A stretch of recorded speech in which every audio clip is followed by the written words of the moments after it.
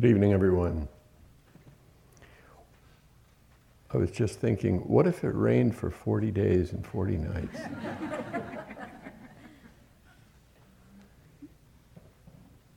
How long would we survive in our little ark here?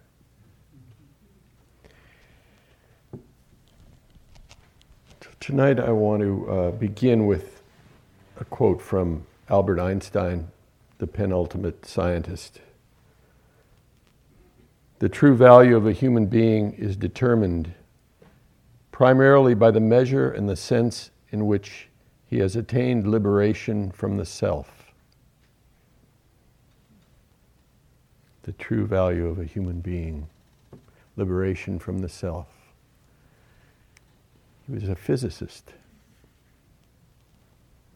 I want to talk tonight a little bit about identity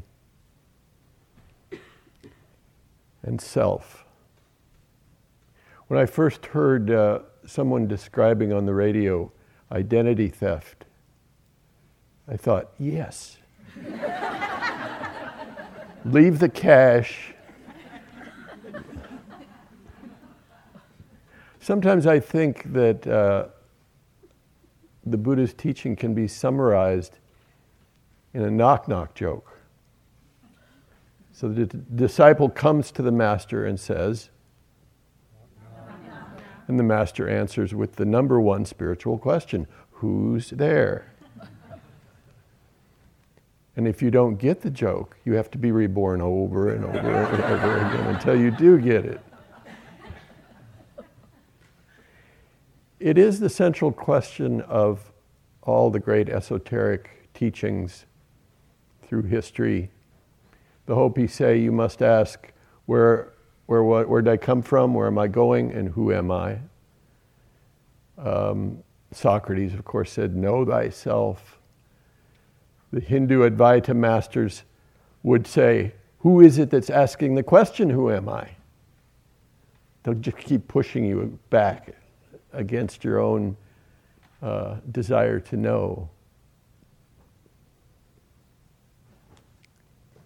In Zen, they have some colorful ways of putting the question, who is it that's dragging this corpse around? Or who is it that goes in and out of these sixth sense doors? The Buddha said that true happiness can only be found by eliminating the false conceit of I or self. True happiness can only be found by eliminating the false conceit of I or self. Unfortunately, it's one of the absolute hardest things anyone could ever possibly do. We're all born with a case of mistaken identity, believing that we are here, in here, and the world is out there. And very seldom do people recognize that the world is in here. The world is not only in us, the world is moving us.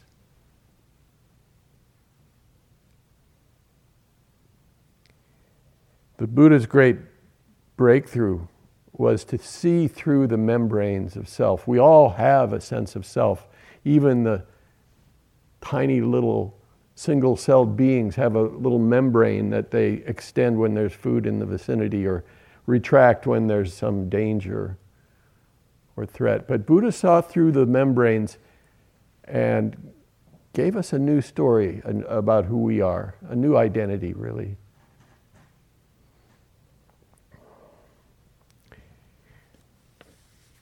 I think it's interesting to note that it didn't always feel this way, the way we feel, to be somebody. The shoes of the self weren't always quite so tight. If you'd had approached a medieval peasant or a desert nomad a few hundred years ago and said, what do you want to do with your life? They wouldn't know what you were talking about. There was no sense of individual choice and creation of a you, with all these possibilities available. Rollo May, a very famous psychologist of the last century, he says, Americans cling to the myth of individualism as though it were the only normal way to live, unaware that it was unknown in the Middle Ages and would have been considered psychotic in classical Greece. Evidence from early Greek literature suggests that in early Greece, early history of Greece, people thought that all the voices in their heads were the voices of the gods, which we, of course, would consider schizophrenic. But, of course, now we consider all the voices in our heads to be ours, which is its own form of delusion. All of life has a sense of self, as I said, but we seem to have come to an uncommon extreme here in the land of personalized license plates. We've lost what anthropologists used to call participation mystique, a sense of being connected to a tribe, to nature, to something bigger than ourselves. We live in a time of what's been called a time of amythia, time of in the culture of narcissism.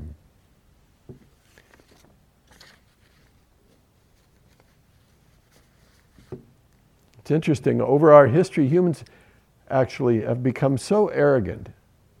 You know, at one time, I think we felt really a part of the natural unfolding of things, perhaps.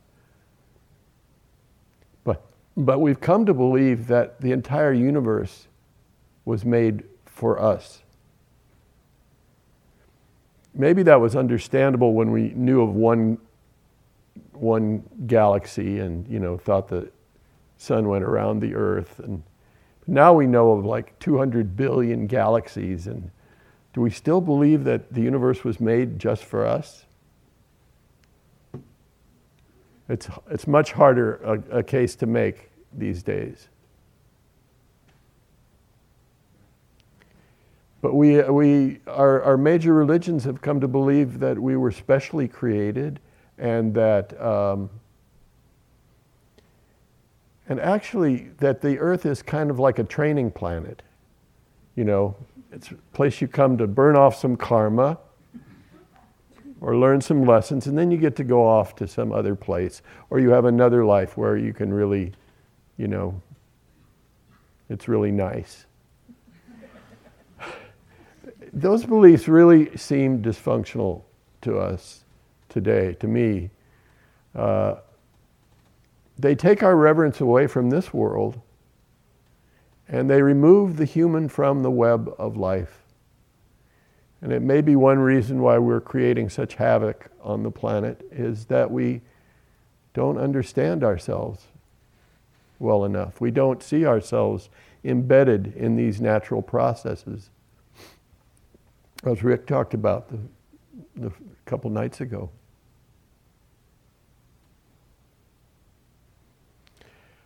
And this extreme individualism is suffocating, and it's isolating, and it makes us sad. And it's a source of, I think, a lot of our unhappiness. Meanwhile, modern science is giving us a whole new story, a whole new guiding mythology, if you will, about who we are. And the new story is telling us that we are intertwined with all and everything. In physics, they talk about entanglement, or the chaos theory. You know, I move my hand, and the entire universe is involved. We now know that the elements that make up our body were created in the explosion of supernova in the early history of the universe. We're stardust. We are golden. Forget it. I'm sorry. Thich Nhat Hanh says it well. He says, once I was a cloud, once I was a rock. This is not poetry. This is science.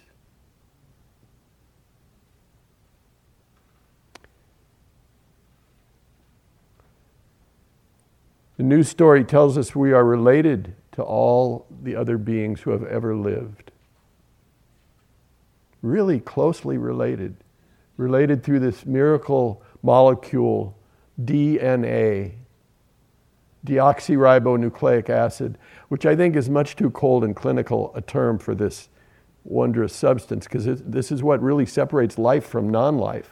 I'm trying to create a new acronym. Every time you see or hear the letters DNA, please think divine natural abundance.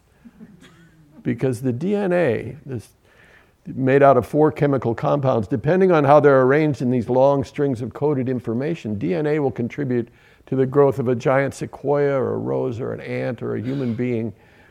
It's the stuff of life.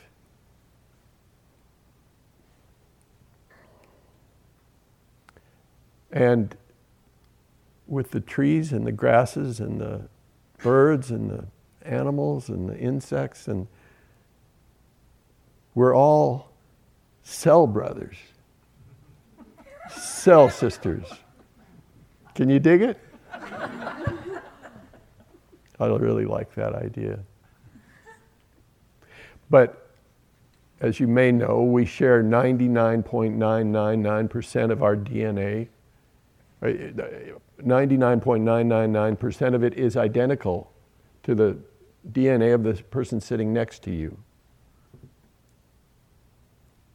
Over 98% of our DNA is the same as that of chimpanzees.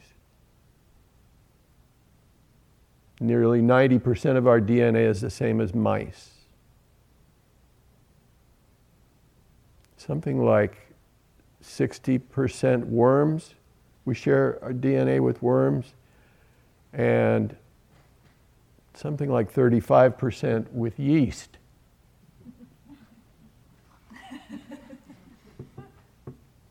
Yeast.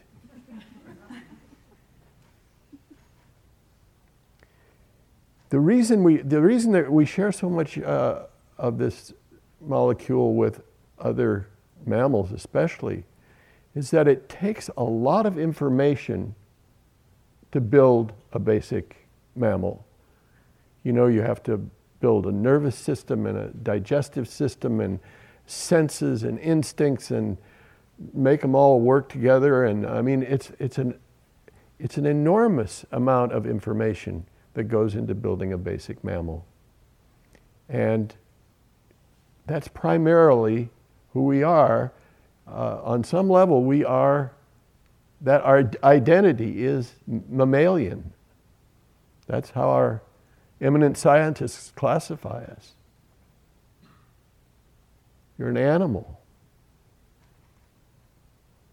David Lopez, famous Canadian environmentalist, says, one thing I've been trying to teach people over the years is get in touch with the fact that you're an animal. It's very liberating. Very, very liberating. I know a lot of you are in denial. You know, you go to a supermarket or a cafe and there's a sign in the window, no animals allowed. People walk right through. They just...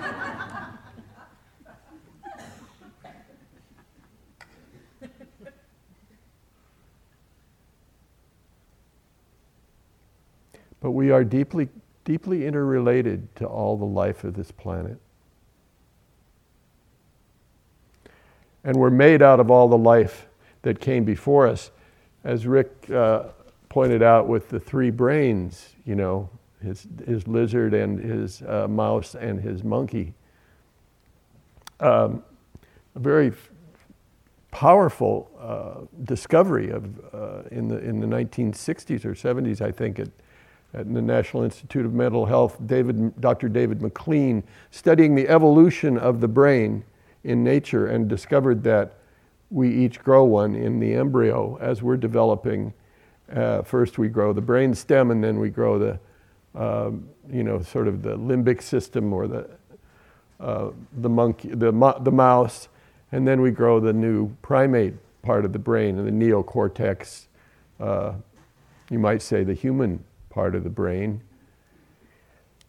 And research would indicate, serious research would indicate, that we use our new human brain mostly to make excuses for the behavior generated by the other two brains. That actually consciousness comes in late in the game. You know, it's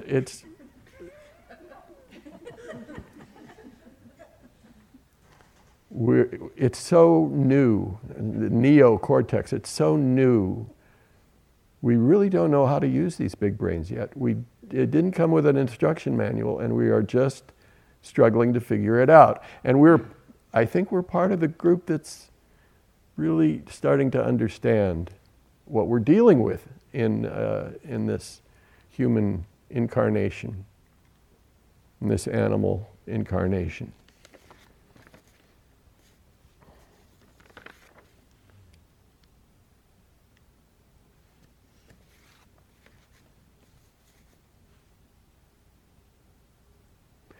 But this new story that we're telling about ourselves can lie dormant or rusting in our neocortex.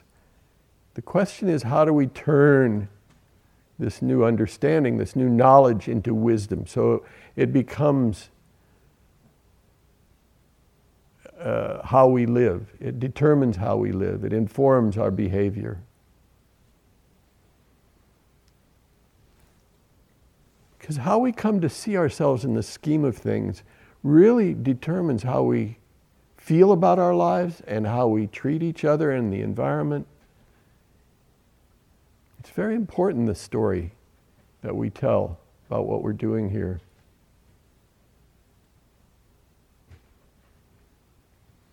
Alan Watts said, "We don't need a new Bible, we need a new feeling of what it is to be I." And this is where I think the Dharma comes in and meditation practice comes in. It can help reveal our new identity to us, make it come alive. The Buddha laid out the path in the Satipatthana Sutra to develop this quality of mindfulness, as we talked about in the first few days, this objective, non-interfering moment, present moment awareness. I think of mindfulness as the opposable thumb of consciousness. It allows us to reach out and take hold of reality in a whole new way. And as I said, I think maybe the first night, that I consider the Buddha to have been a great scientist in that he tried to be as objective as possible about himself as the subject as he was exploring and looking at this fathom-long body and this mind.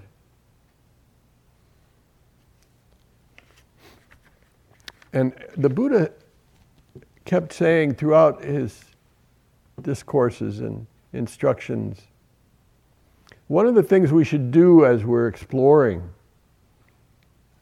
is to ask ourselves, this self, what is its origin? What are its causes? What is its ancestry?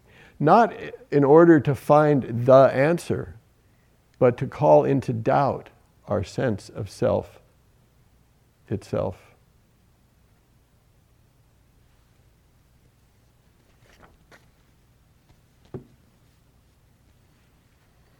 So, when I think of how my own practice has really brought me to a sense of being part of the life of the planet, it didn't happen consciously. It just sort of organically revealed itself. Perhaps starting with being aware of breath.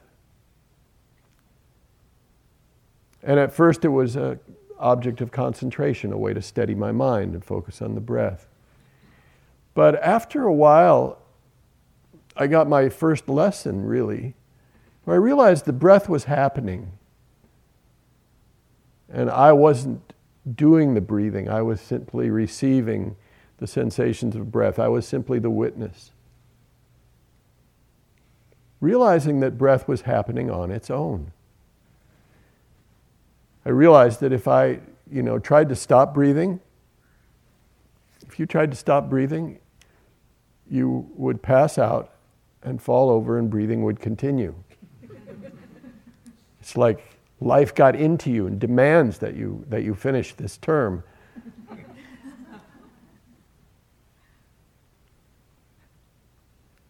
It goes on within me, without me. Descartes should have said, I breathe, therefore I am. Because we can breathe without thinking, but we can't think without breathing. When you want to talk about our identity, there it is. We're breathing creatures, and as Rick's metta practice or its guided meditation today was so much a part of feeling the whole body breathing.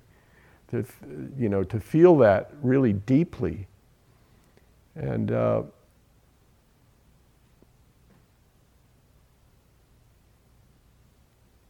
it also.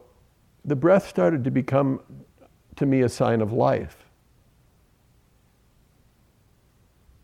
which is really primary in my identity, in my sense of self, is I'm alive.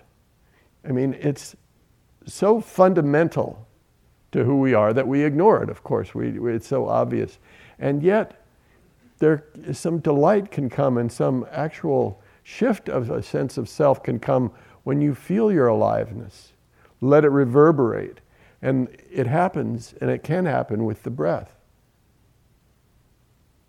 Here's this breathing being.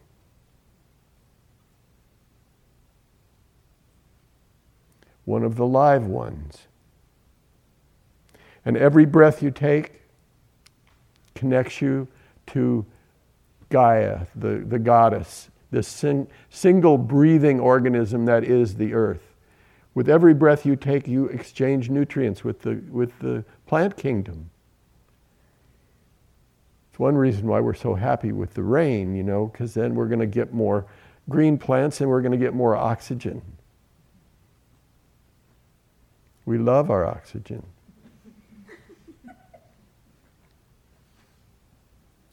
But every breath, with a little reflection, you can feel that you are part of this great breathing.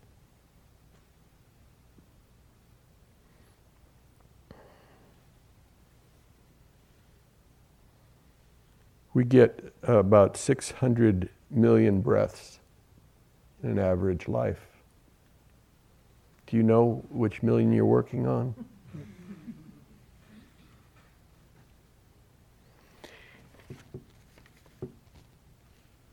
But focusing on the breath, also I think I start to see the breath as being a sign of the mystery itself. The mystery of life itself is in the breath. Kabir, the poet, Persian poet, said, look at the breath within the breath.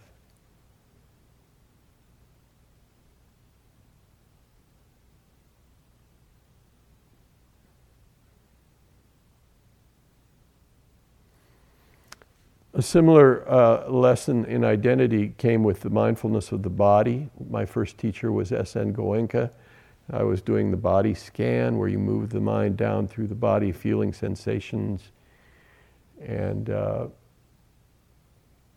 it was powerful.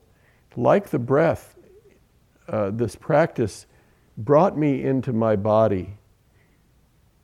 I think of it as being more and more of my attention, more and more of my identity lies in the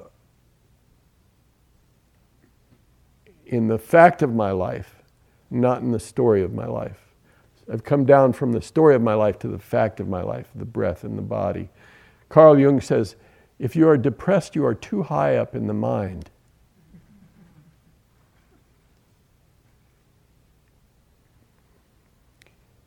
But I'll never forget sitting in Goenka's retreats and scanning through the body and feeling the body begin to dissolve. Actually, the body didn't dissolve. My awareness became heightened enough so that I could feel the fact that the body was just vibrations and continually transforming particles. And I mean, I don't know what level it was, whether I was experiencing molecules or atoms or what, but there was no solidity there. And Goenka would sit up in front and chant to us, anicca, anicca, keep the mind moving through the body, anicca, impermanent, impermanent.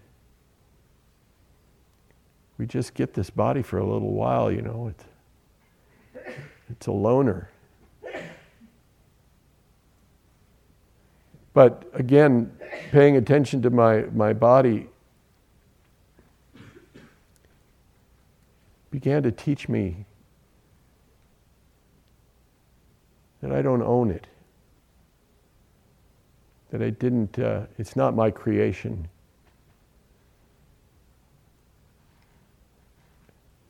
It gets tired when it wants to. It gets hungry when it wants to. It gets older without asking me. It's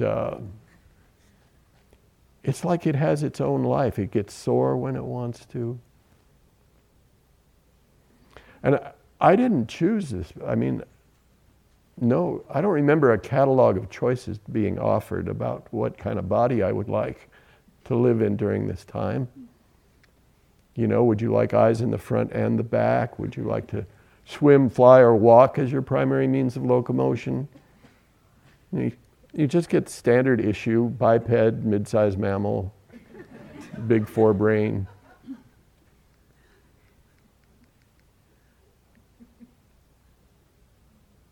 The Buddha said, this body is not mine or anyone else's.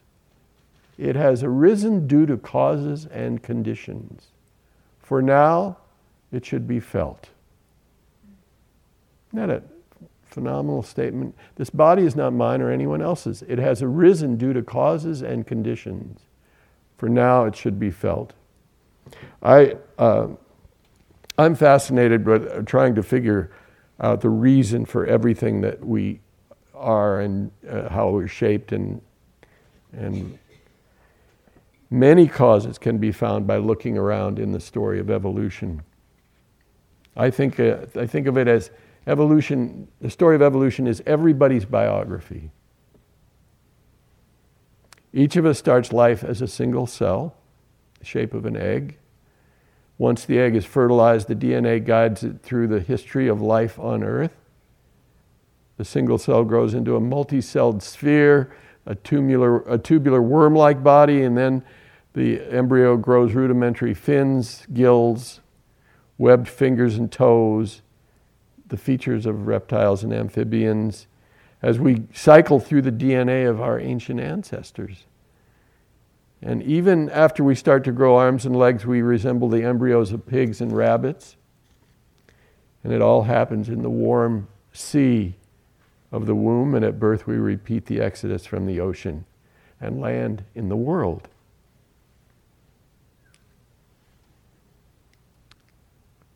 The story of evolution is our collective biography.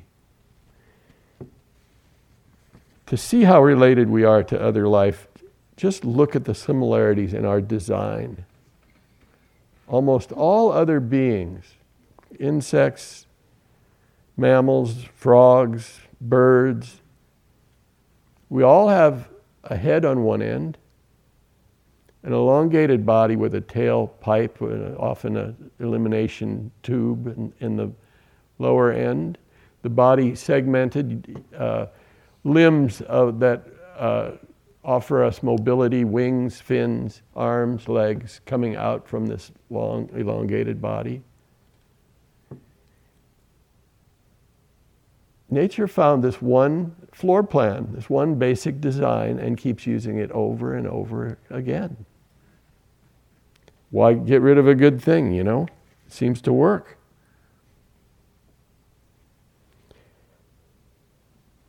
Darwin noticed this. He said, the framework of bones being the same in the hand of a man, the wing of a bat, the fin of a porpoise, and the leg of a horse, at once explain themselves in the theory of descent with modification. The reason for our common shape is because we all share some common ancestors. Richard Dawkins has us do a little reflection on this. He says, say you have a picture of your great-grandfather. You know, he looks a little bit like you and the family. And you go back 5,000 great-grandfathers, which everybody can do, of course. Everybody has a 5,000th great-grandfather. And you probably see somebody who's not quite, maybe has a little elongated forehead. Maybe your grandmother would never date him. Go back 1.5 million great-grandfathers, which all of us can do. And you would see the picture of a fish. We are all related.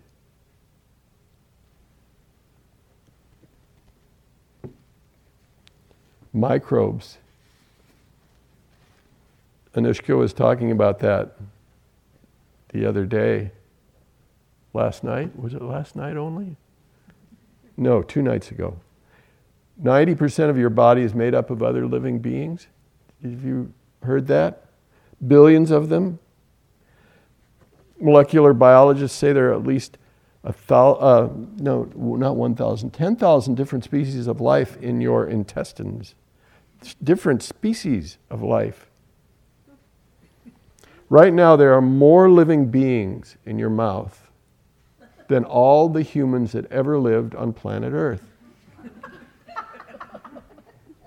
They have houses, churches, roads in there. There's a whole civilization between your cheeks. It's really amazing when you think of that. Lynn Margulis, who was one of the great molecular biologists who passed last year,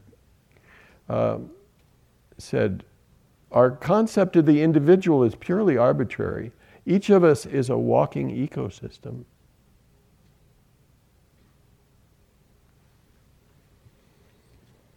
I wonder, do I speak for all those beings? What if they rebelled? I guess they do from time to time, don't they?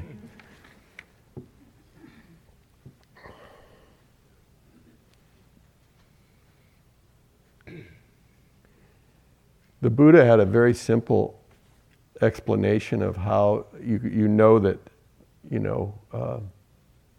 this body is not self. The characteristics of non-self in the Anatta Lakkhana Sutta. The Blessed One said this to the venerable monks. Monks, form is non-self.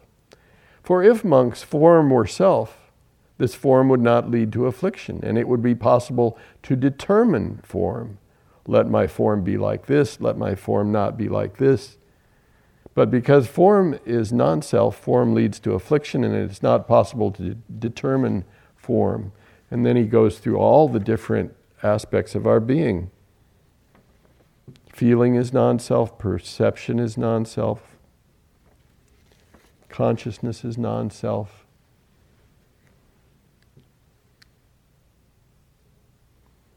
We're questioning when we go in and see all this stuff happening.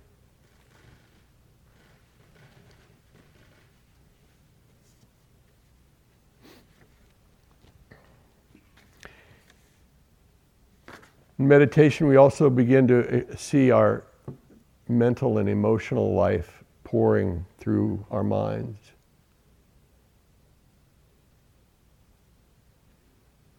Where does all that stuff come from? Our personality. The geneticists say we're all born with a particular temperament. We run hot or cold.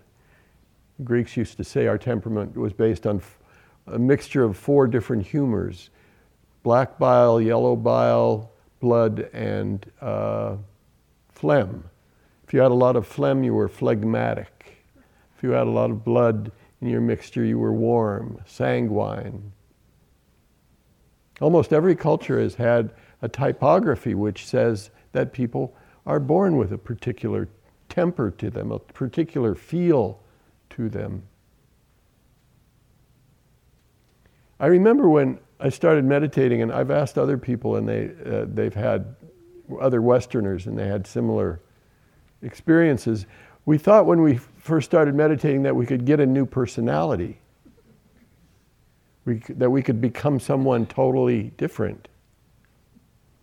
But everybody who I know has been meditating for 35 or 40 years is pretty much the same. They're the same person they were when they started meditating. Maybe they have a lot softer demeanor, or in the world they're more loving, their hearts are open, and I think they're probably a lot happier than they might have been. But they still have the idiosyncrasies, they still have distinctive personalities. Ram Dass said he still has the same personality he had when he started his spiritual search. He said, but he doesn't take his personality so personally. He started to see it like a pet. It's always there, and so you kind of take care of it. Sometimes you let it off the leash, but it's not who you are. You begin to learn that in meditation when you see all this whole constellation of mind states coming through, these desires and these fears and these, your particular constellation of conditions that keep arising over and over again. As the Buddha would explain, simply as he did with the form, with body, if you were in charge of your moods, your mind states, you'd be happy all the time, wouldn't you? Of course. But, you get a mixture. You get a mixture. And in meditation practice, we begin to see these patterns coming up.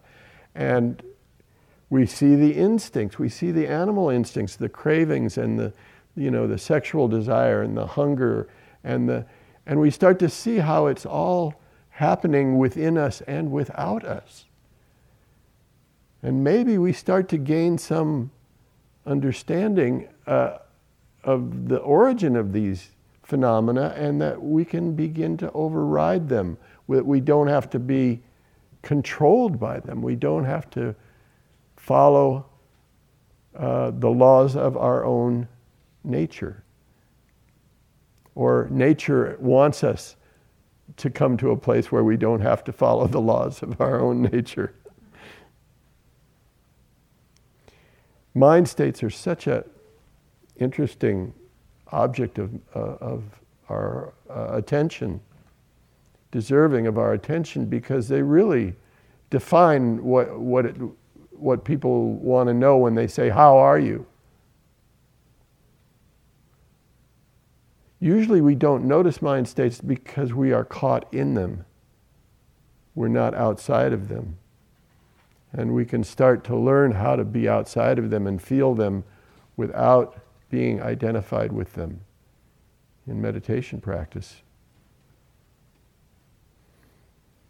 The Buddha saw that mind states are usually some form of desire or aversion, and that's what rules the world. This is from a neuroscientist named Melvin Konner. You know Melvin Konner? No? He writes, the motivational portions of the brain, particularly the hypothalamus, have characteristics relevant to the apparent chronic nature of human dissatisfaction. Experiments suggest that our chronic internal state will be a vague mixture of anxiety and desire. best described by the phrase, I want, spoken with or without an object for the verb. Well, we can see that in meditation. You see the mind continually twitching with desires and anxiety.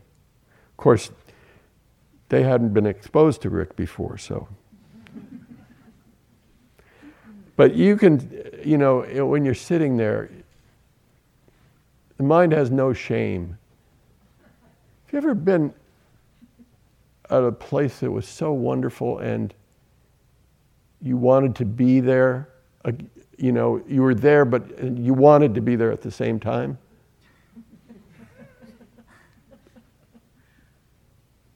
Kobayashi Issa, a Zen poet, says, I'm in Kyoto, yet I long for Kyoto.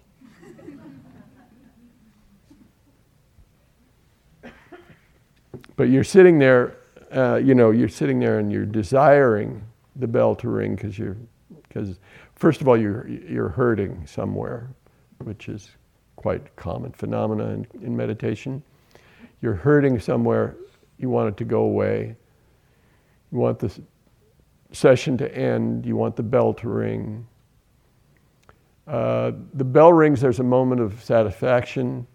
It's over. You move, there's some relief of the pain, and immediately it's like, gee, I don't really want to go for a walk. Maybe I'll go back to my room and look at my stuff for a while. And the desire comes and the aversion comes, and you start to see how it just is constant, but then you can begin to develop the ability to step back from it all.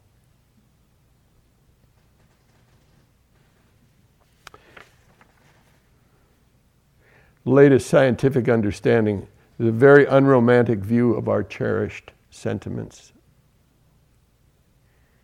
In his book, The Emotional Brain, the neuroscientist Joseph Ledoux, you know Ledoux? Yeah, okay. I just want to know if we're on the same page here, with some of this stuff. He writes, emotions are nothing more than the name we give to feelings associated with basic survival functions. The 4 F's in particular: fighting, fleeing, feeding, and procreating. So in this new scientific light that is being shown on these phenomena and these emotions, we can see anger or hatred as a protective response or reaction to try to, protect offspring, property, social position. Affection, an evolved aspect of, procreation, desire to procreate and have children. What's love got to do with it? Well, that's what we invented to make it even more attractive. I don't want to sound cold and, I probably did just then, but this, in some sense, this is what the Buddha wanted, to depersonalize and de-sentimentalize these experiences. Make them universal, understand their universality, depersonalize them. And the instructions in the Mahasatipatthana Sutta concerning mind states, Chitta Nupassana, the Buddha says, just be aware. There's no judgment. There's no, you should be feeling this way, you should be feeling that way. Some of the instructions, a meditator knows a lustful mind is lustful. A mind free from lust is free from lust. A hating mind is hating. A mind free from hate is free from hate. Distracted mind is distracted.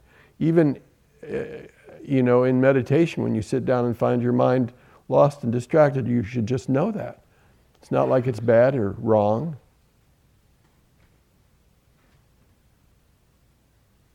Long before Freud or Darwin, Buddha saw also our instinctual nature. He called instincts underlying tendencies. How are we doing?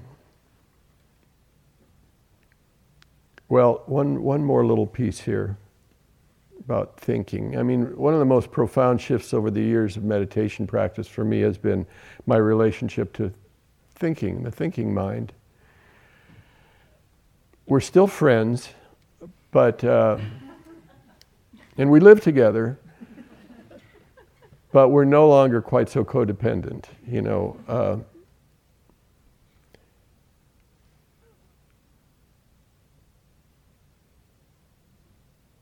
I started to have some distance from my thinking mind.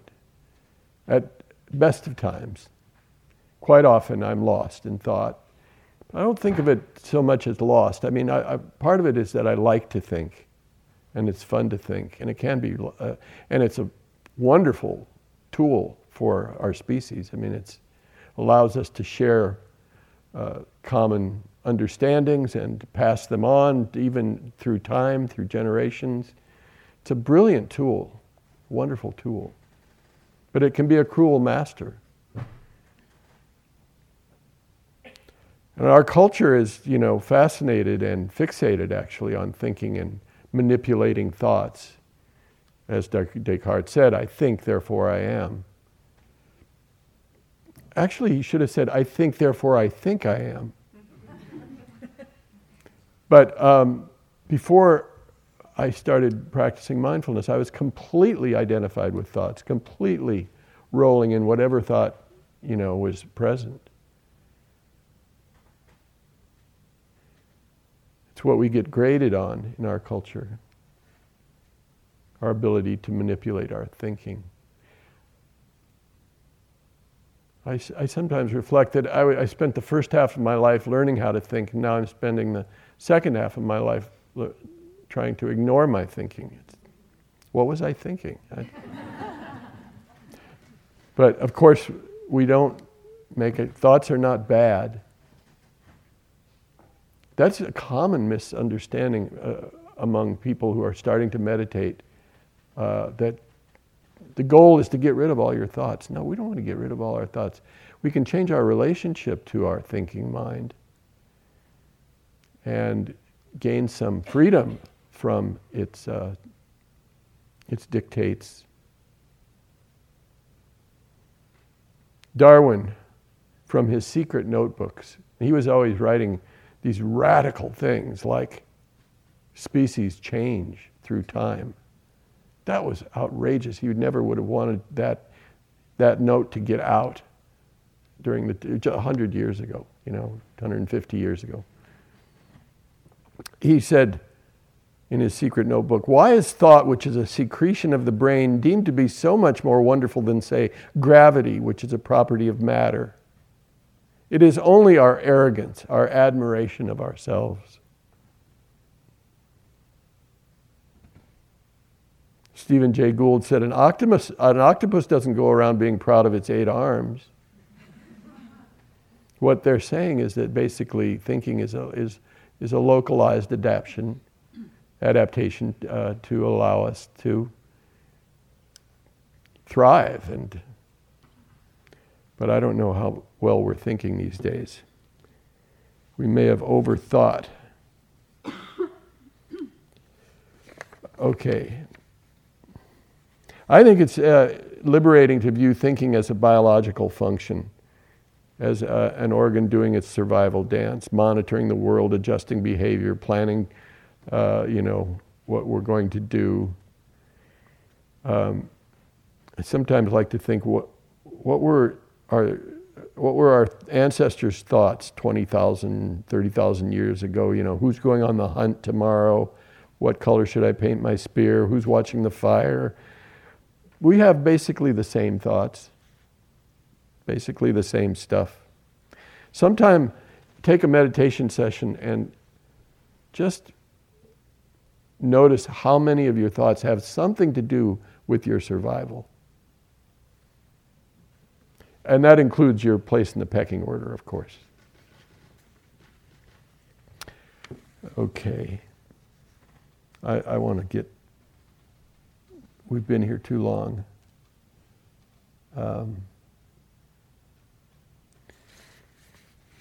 Well, with mindfulness, we begin to see that our mental life and our emotional life go on within us, without us, over and over. We learn to be okay with that, relax our instincts, even learn how to intervene to some degree. Ajahn Chah, famous Thai forest master, says, "When we examine all that we call mind, we see only a conglomeration of mental elements, not a self. Feeling, memory, perception are all shifting through the mind like leaves in the wind. We can discover this through meditation, to not take it all so personally, to let life live through us."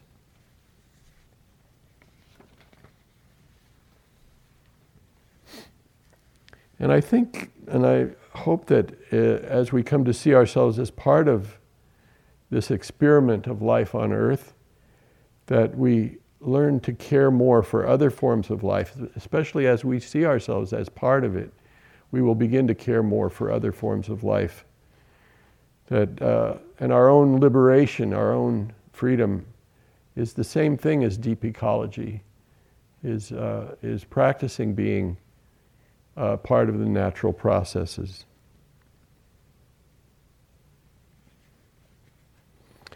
Also, as we meditate, we realize that so much of what we're witnessing and viewing is part of the human condition, and it stimulates compassion. We realize that everybody shares the 10,000 joys and sorrows, and it teaches us kindness organically. I just want to add a kind of hopeful note. I did that guided practice yesterday about endangered species. Just a sense, to have a sense of perspective on this whole problem, all the problems, environmental problems that we're having. To realize that the word ecology only came into public use, wide public use, in 1970. The first UN conference on the environment was also that year or the year after. That we are just becoming aware of the damage we're doing to the planet. We are just waking up. And it's a relatively recent development that we're seeing this. I think there's reason for hope. It's just in a blink of an eye. We've learned that we have to simplify. We have to stop burning all this carbon, and so I like to have some hope.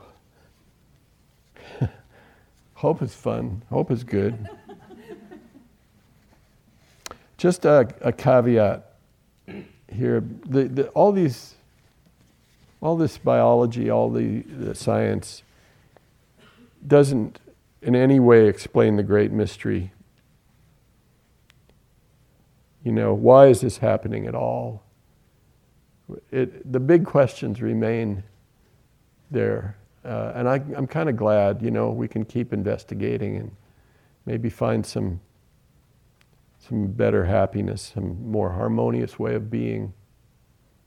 But the mystery is always there.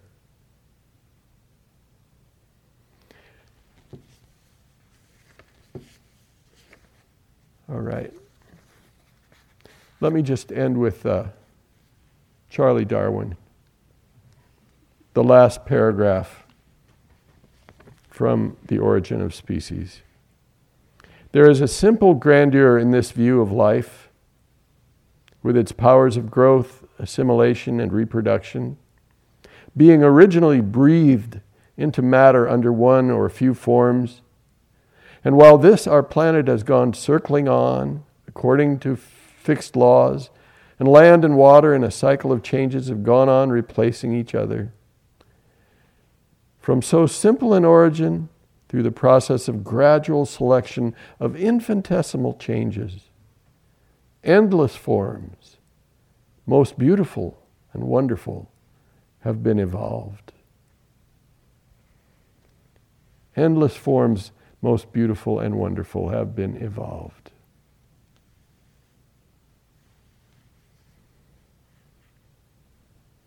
I think if we could see ourselves in this story of evolution, we would find a new sense of belonging, forgiveness,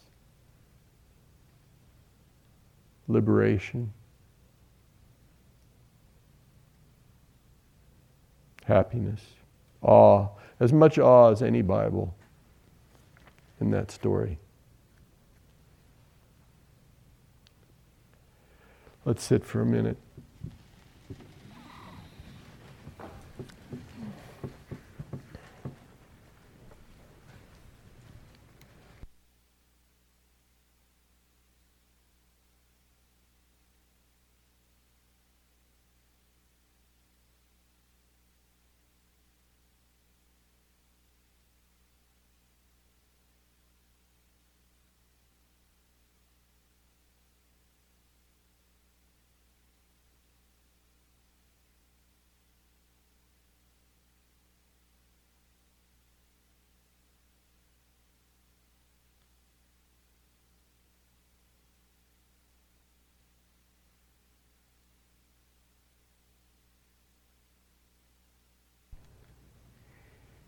Endless forms, most beautiful and wonderful, have been evolved.